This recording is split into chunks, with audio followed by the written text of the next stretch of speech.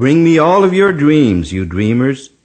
Bring me all of your heart melodies, that I may wrap them in a blue cloud cloth, away from the too rough fingers of the world. And that is what poetry may do. Wrap up your dreams, protect and preserve them, and hold them until maybe they come true.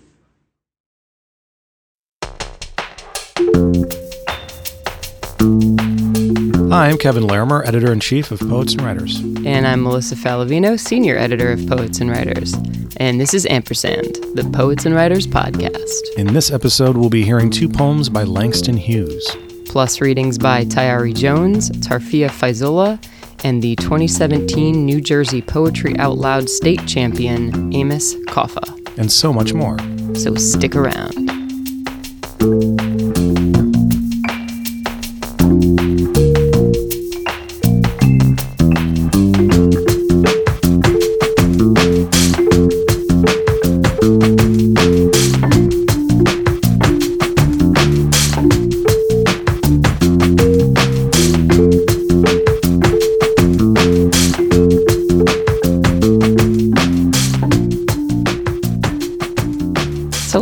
Submissions. Okay.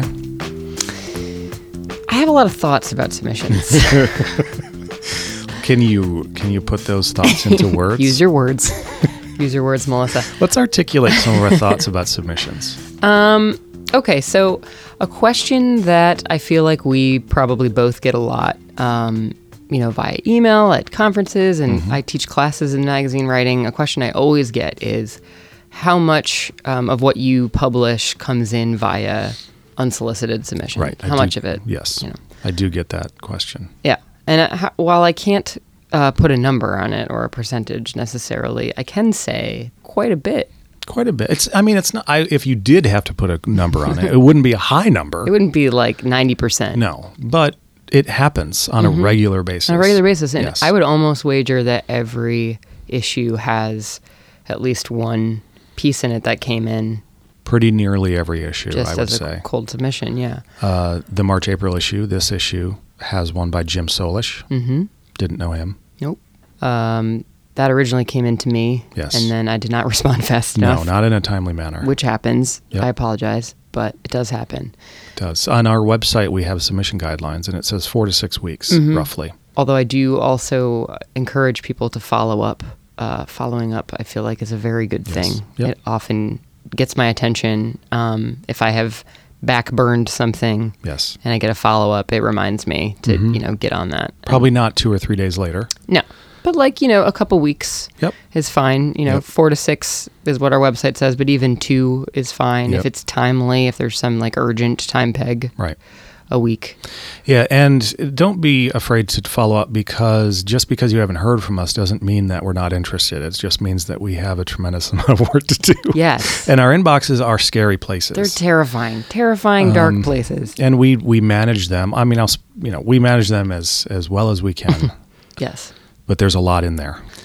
Do you have any what's on your list of no-nos in terms of submissions? I would say following up by telephone is maybe not the best way to go about it. Don't pitch via telephone either. No, don't. Yeah, definitely not the first thing you do. Yeah. Don't pick up the phone. No, I hate the phone. I will be honest. I hate it. I like the phone for communicating with people that I am actively working with. If there's a writer that we've been working on a piece back and forth, and we just need to email is failing us a little bit. Phone's great. Totally. If I don't know you and you just have an idea for the magazine, phone call's probably not the best. And actually on the submission guidelines on the website, it says no telephone calls. It does say that. Also, it's not that hard to find our email addresses, and I'll tell you right now, editor@pw.org does get to us. Mm-hmm. So that would be one no in my book. Yeah. Maybe don't pitch us via Facebook. No, Facebook Messenger is not not a preferable tool. Not least because I try very hard not to look at Facebook. So I'm not going to see it. Mm-hmm. Also, it's really hard for me to read that tiny little box. Right. Twitter is okay, though. If you, DM, send me a DM and say, I've got an idea for an article. Where can I send it? Right. I will send you my email address. I would say if you really need to use either of those tools, those social media tools. Bless them. I would stick to, hey, what email address can I send? Yes, that's totally fine. Yep. I would also say if you send a pitch or a submission and I have responded and offered some level of interest, maybe that's just this sounds like it might be good. Here are my thoughts on how it might be better. Yes, you have engaged the writer in... Yes. Yes. We have engaged. Right. What that means is editorial process engaged. Yes. Engage. That means that I am interested, and it means that I have some level of investment already. And I'm not going to spend that time unless I'm actually, genuinely interested or invested. So if I, send some notes and say, these are some ideas for revision, or even give it like a very, brief first editorial pass, in the past, it doesn't happen very often. No. But once in a while, yes. What has happened? I think I know where this is going. Yes, I think I know where this is going. Don't send it over my head. Don't go over my head and send it to Kevin. Yeah. There's something about going over someone's head and sending it to someone else, which just... it's a little bit like, excuse me, your senior editor is not... I don't know, man. Are you trying to get me in trouble, or... It's not going to work. No. That just grinds my gears. Yep. Wouldn't do that. Similarly, if that sort of editorial process has been initiated, if we have engaged, and then you send it somewhere else, I feel like, it's not great. Writers are entitled to send their work wherever they want. Yes, however, absolutely. That is probably a bridge. It sounds to me, Melissa, that bridge, took some fire damage there. It was burned down. It was burned down. So just keep that in mind. If you can do what you want, of course, but yes, and I totally advocate for people sending their work to multiple places. It's just specifically when you have sent a piece and the process has begun, because I feel like what has happened in the past is I've actually started editing a piece and then they sent it somewhere else and it got published somewhere else with my edits in it, which is like, whoa, you just got all that editorial work for free. Right. That's not good. No, that's not good. And you're not going to work with that writer again. No, I'm not. Yeah. Those are really, I don't have many blacklist level no-nos, but that's one of them for sure. I mean, I think that when it works really well, I think we get the sense that the writer really wants this piece to be with us, Poets and Writers Magazine, because they value something about Poets and Writers Magazine above the others. Right. There are others out there. For sure. When I get a pitch for a piece and the writer says that they are simultaneously submitting this pitch to A, B, and C magazine, A, B, and C print magazine that also serves writers. Yes. We're not starting on the right foot there, I would say. You have every right to do that. Right. But I'd kind of like to know that Poets and Writers Magazine and there's a reason why you're sending this to me. Right. If you follow up a couple weeks later and say, hey, I sent this a few weeks ago. Yep. I'd really like it to live at Poets and Writers, but I'm also going to start sending it elsewhere. That's totally fine. And in fact, I think sometimes that will light a fire under me and get me to read it sooner. Right. Because I feel like you still want it with us, and, then there's a little bit more urgency. Yep. Which is totally fine. Yeah. You got to fight for your rights, And that's the thing. We are writers first here. And all power to the writers. That's right. But these are just some helpful tips. From the editors of Poets and Writers Magazine. Yes. One piece that went through sort of a prolonged pitching and then a pretty good editorial process, extended editorial process, is The Poem Chooses You by Andy Hockman, which is in this issue. It's a really great piece. It follows 3 high school students in New Jersey who participated in the Poetry Out Loud program, which is a national recitation competition sponsored by the NEA and the Poetry Foundation. And the sort of centerpiece of this feature is a student named Amos Kaffa. Yes, and Amos won the 2017 New Jersey State Poetry Out Loud competition and then got to go on and compete in the national competition in Washington, D.C. So it's a really cool story. Definitely made me cry a little bit. Mm-hmm. And we have a recording of Amos performing at the New Jersey Finals from 2017. So we are going to hear that right now.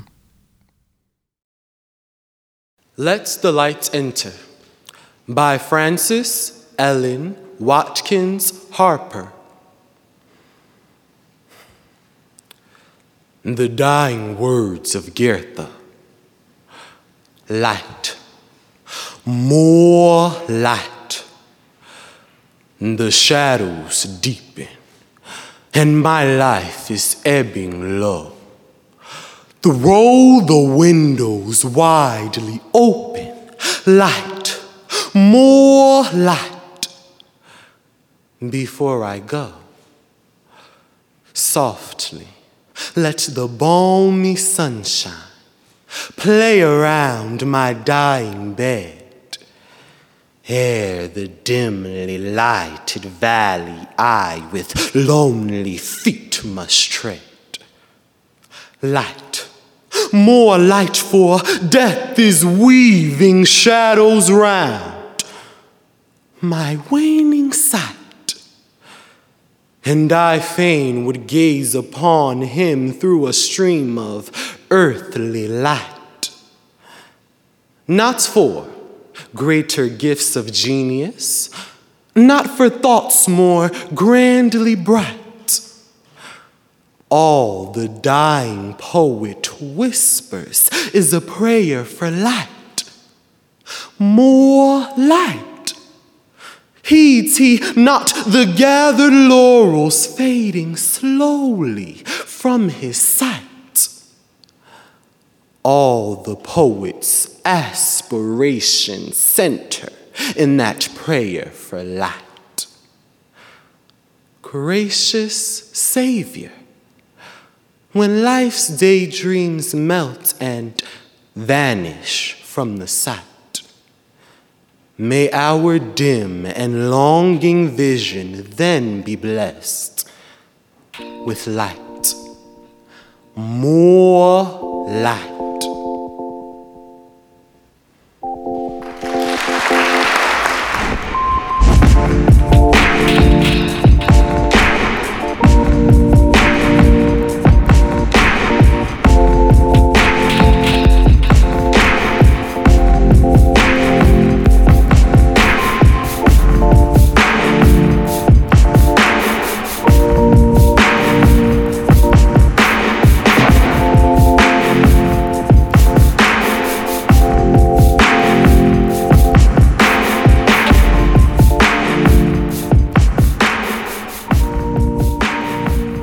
So Langston Hughes is all over this issue. He is. It's great.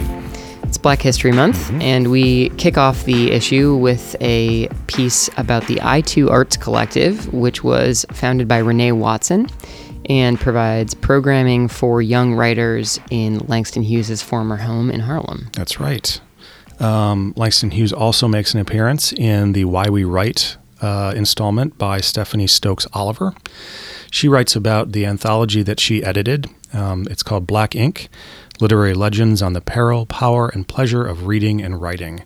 And that includes an excerpt of The Big C by Langston Hughes.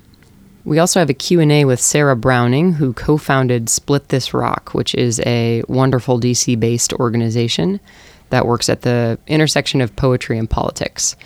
And Sarah is leaving at the end of the year, so we have a pretty great interview with her. And Split This Rock takes its name from a Langston Hughes poem called Big Buddy, which ends with the line, "When I split this rock, stand by my side." That's good stuff. It is. So we have a couple of archival poems by Langston Hughes, and we're going to listen to those right now. I too sing America. I am the darker brother. They send me to eat in the kitchen when company comes, but I laugh and eat well and grow strong. Tomorrow, I'll be at the table when company comes.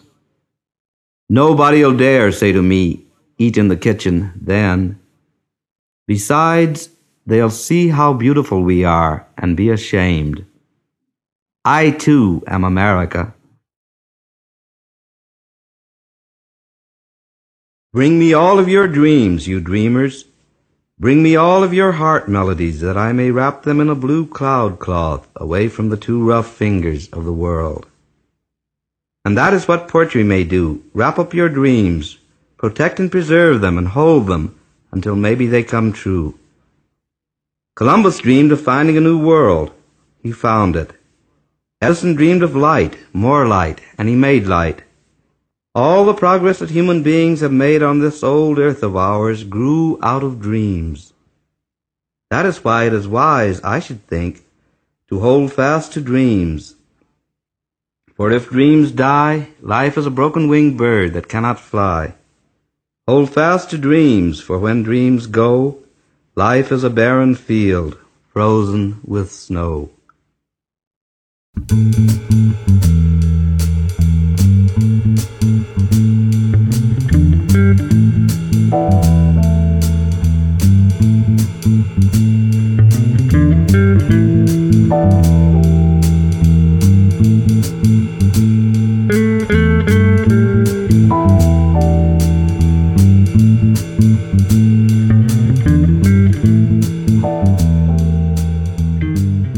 Tayari Jones has a new novel out. It's called An American Marriage. It's published by Algonquin Books. Tayari is a contributing editor of the magazine, and she's actually one of the contributors to the special section on Writers Retreats. She's also a contributor to Craft Capsules, which is a series of sort of micro craft essays that we publish online. And we've been doing this for about a year, and we've got a really great list of contributors. It's Christina Baker-Klein is the one who started it off. We have Sandra Beasley, Megan Stielstra, Wiley Cash, and now Tayari Jones. And one of the installments of Craft Capsules, one of the Craft Capsules that she contributed, is called The Scourge of Technology. And we asked her to read that, and we're going to listen to it now. The cell phone is the worst thing to ever happen to literature. Seriously, so many great fictional plots hinge on one detail. The characters can't connect. Most famous is Romeo and Juliet. If she could have just texted him, say, I might look dead, but I'm not, LOL, then none of this would have happened. In my new novel, An American Marriage, both email and cell phones threaten my plot. Here is a basic overview. A young couple, Celestial and Roy, married only 18 months, are torn apart when the husband is wrongfully incarcerated and given a 12-year prison sentence. After 5 years, he is released and he wants to resume his old life with her. A good chunk of the novel is correspondence between our separated lovers. In real life, they probably would have used email. But the problem, plot-wise, is that email is so off the cuff and there is so little time between messages. I needed to use old-fashioned letters. Their messages needed to be deep and thoughtful, and I wanted them to have some time to stew between missives.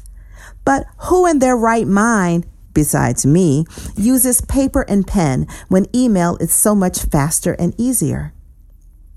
The fix was that Roy uses his allocated computer time in prison to write emails for other inmates, for pay.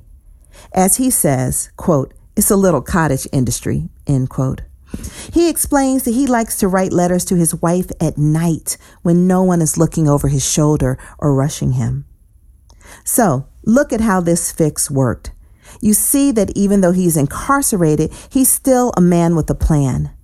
The challenge, though, was to figure out how to avoid email in such a way that it didn't read that I was just trying to come up with an excuse to write a Victorian-style epistolary novel. The cell phone was harder to navigate. Spoiler, Celestial has taken up with another man, Andre, in the 5 years that her husband is incarcerated. A crucial plot point, which I will not spoil, involves Andre not being able to get in touch with Celestial. Well, in the present day, there is really no way not to be able to reach your sweetie unless your sweetie doesn't want to be reached. Trouble in Paradise is not on the menu for this couple at this point, so what to do? I couldn't very well have him drop his phone in a rest stop commode. To get around it, I had to put Andre in the situation where he would agree not to call Celestial or take her calls. Although he really wants to. Trust me, it's killing him. But he makes an agreement with Roy's father, who says to him, Andre, you've had 2 years to let Celestial know how you feel. Give my son 1 day. Andre agrees and has to rely on faith that their relationship can survive. The scene is extremely tense and adds suspense to the novel. I had to get up and walk around the room halfway through writing it. I predict that future novelists will not grapple with this quite as much as we do, because technological advances will be seen as a feature rather than a bug. But for now, you can still write an old-fashioned plot that doesn't involve texting or tweeting. You just have to figure out a workaround that enhances the story and your understanding of characters.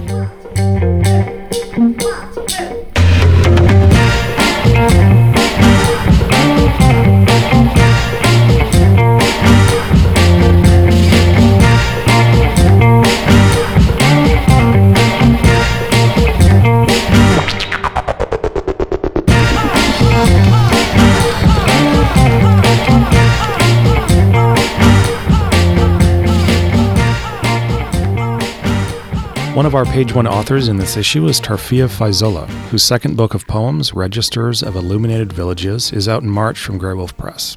She is the author of a previous collection, Seam, which won the Crab Orchard Series for Poetry and came out from Southern Illinois University Press in 2014, and she was also one of our debut poets that year. Like her first book, the new collection examines ideas of war, loss, and grief, this time with an eye toward memory, family, and destiny.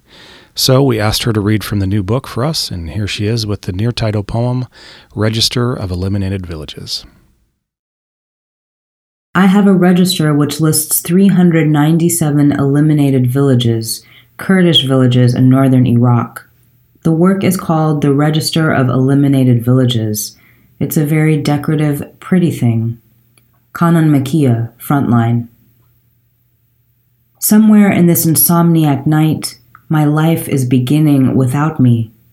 In northern Iraq, it is high noon. The sun there perched over fields shriven with lilies, the petals of orange poppies red with the light that a gauze of gray sparrows glides through, over sheaves of bone too stubborn to burn all that is left of those razed towns. A mother turns to a father in the cold room they share, offers her hands to his spine. I curl inside her, a silver bangle illuminated by candles' flame. I curl beside you, lay my head close to the vellum of your smooth back, and try again to sleep. Count to 1,000, you suggest. Count to 2, 3, as someone must count hacked date trees, hollowed hills paved into gardens, though the scholar on tonight's front line only counted each town destroyed, 397 of them. Who counts dolls, hand-stitched, face down in dirt? Count to 4, 5, 6, count cadavers, stone belongings, pots spun from red clay. Who will count the amputated hands of thieves? A mother presses a hand to me. Inside her I thrash, a stalk of wheat blistered by storm. Sleep comes, brief as it is bright. I startle, awake, turn to you. The register, I know, is real, fat with the names of the dead, elegant strokes of sharp pencil etched into thick pages. A father presses an ear to a mother's belly. I am wide awake. Count to 7, 8, 9. You murmur. Turn to me. Someone must be counting hours spent weaving lace the color of moonlight for a girl's dowry. But I don't have the right to count hours, girls, dowries. Just the skin-thin pages of the good book I once cut a hollow into, condoms I stored there, cigarettes. Count each minute I waited for them to fall asleep. Count nights I sat alone on the curb, held smoke inside my mouth, released whirls of it into the air. A father leaves a mother asleep on her side, the crocus of my fetus nestled inside. I draw over us the thin sheet. A father reaches for the Quran, thumbs through page after illuminated page, runs his finger beneath each line of verse, looks everywhere for the promise of my name.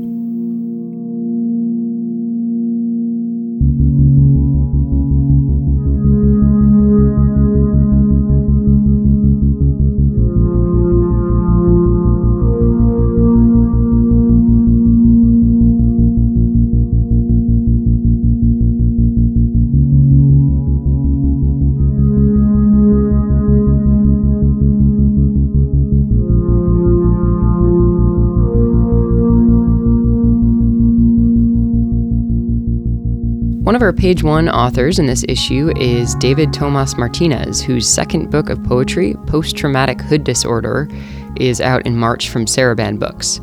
We profiled David in the magazine back in 2014 when his first collection, Hustle, came out. Contributing editor Rigoberto Gonzalez interviewed him, and you can find that online at pw.org. And they talked about the pretty circuitous path that led Martinez to poetry. He grew up in San Diego. He was in a gang and was a father of two by the time he was a teenager, then enlisted in the Navy and played college basketball before pursuing poetry. Like his first book, the poems in Post-Traumatic Hood Disorder are autobiographical, and in them Martinez explores ideas of identity, masculinity, race, class, and violence, and grapples with the lasting trauma of his early life. So we asked him to read from the new book for us, and we're going to hear some of that now. Look it, homie. Really look. A tertiary definition of devotion. Check the dictionary thicker than a Bible open on his desk.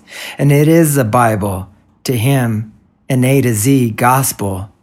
It takes a lot of effort to truck paper and cardboard, bound in leather, mended with tape, from trolley to bus, work to the gym.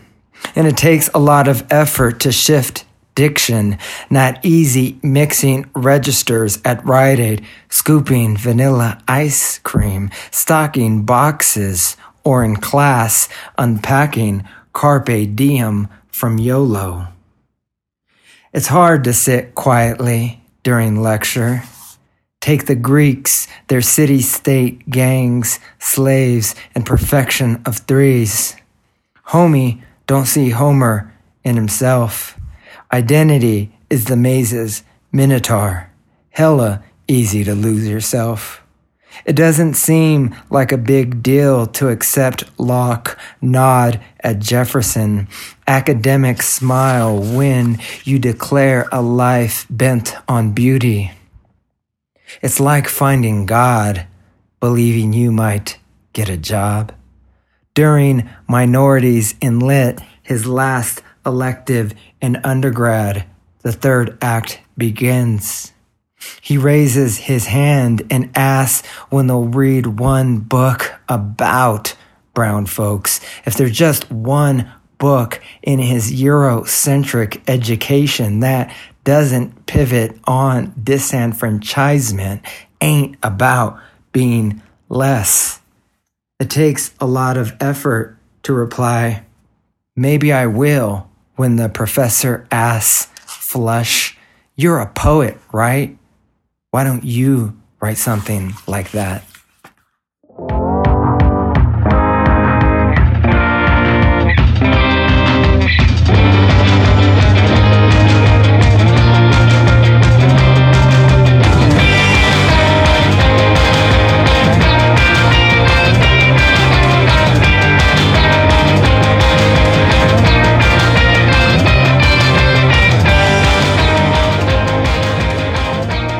And that's it for this episode. Tune in next time when we will be talking about our May-June writing contest issue. Mm-hmm. And we also need to talk about the sticky notes that are appearing on my computer. Yeah, it's becoming a thing. They are filled with words that are not words. Yet. But I think we need to seriously consider adding them to, if not simply our style sheet, the dictionary. Right. Turns out when you're dealing in words every day, you know that phenomenon where you start to look at words and they don't look like words anymore? Right. Well, there's also the thing where you're like, why isn't this a word? It should be. These are words that should be words. Yeah. Basically, we've reached the limits of the English language. We've exhausted it. And we need to expand it. So if you have a word that's not a word, but you think should be a word, send us an email, @pw.org. Yes, include the word, the definition of the word, and please use it in a sentence. Yes, using it in a sentence is key. We will take those and we will add them to our list and talk about it next time. On Ampersand, the Poets and Writers Podcast.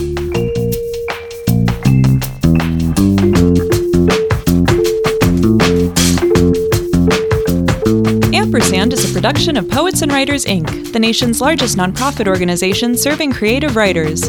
Ampersand is edited and mixed by Melissa Falavino. Music for this episode was provided by Poddington Bear, Broke for Free, Daisy May, Patrick Lee, Chris Zabriskie, and Springtide.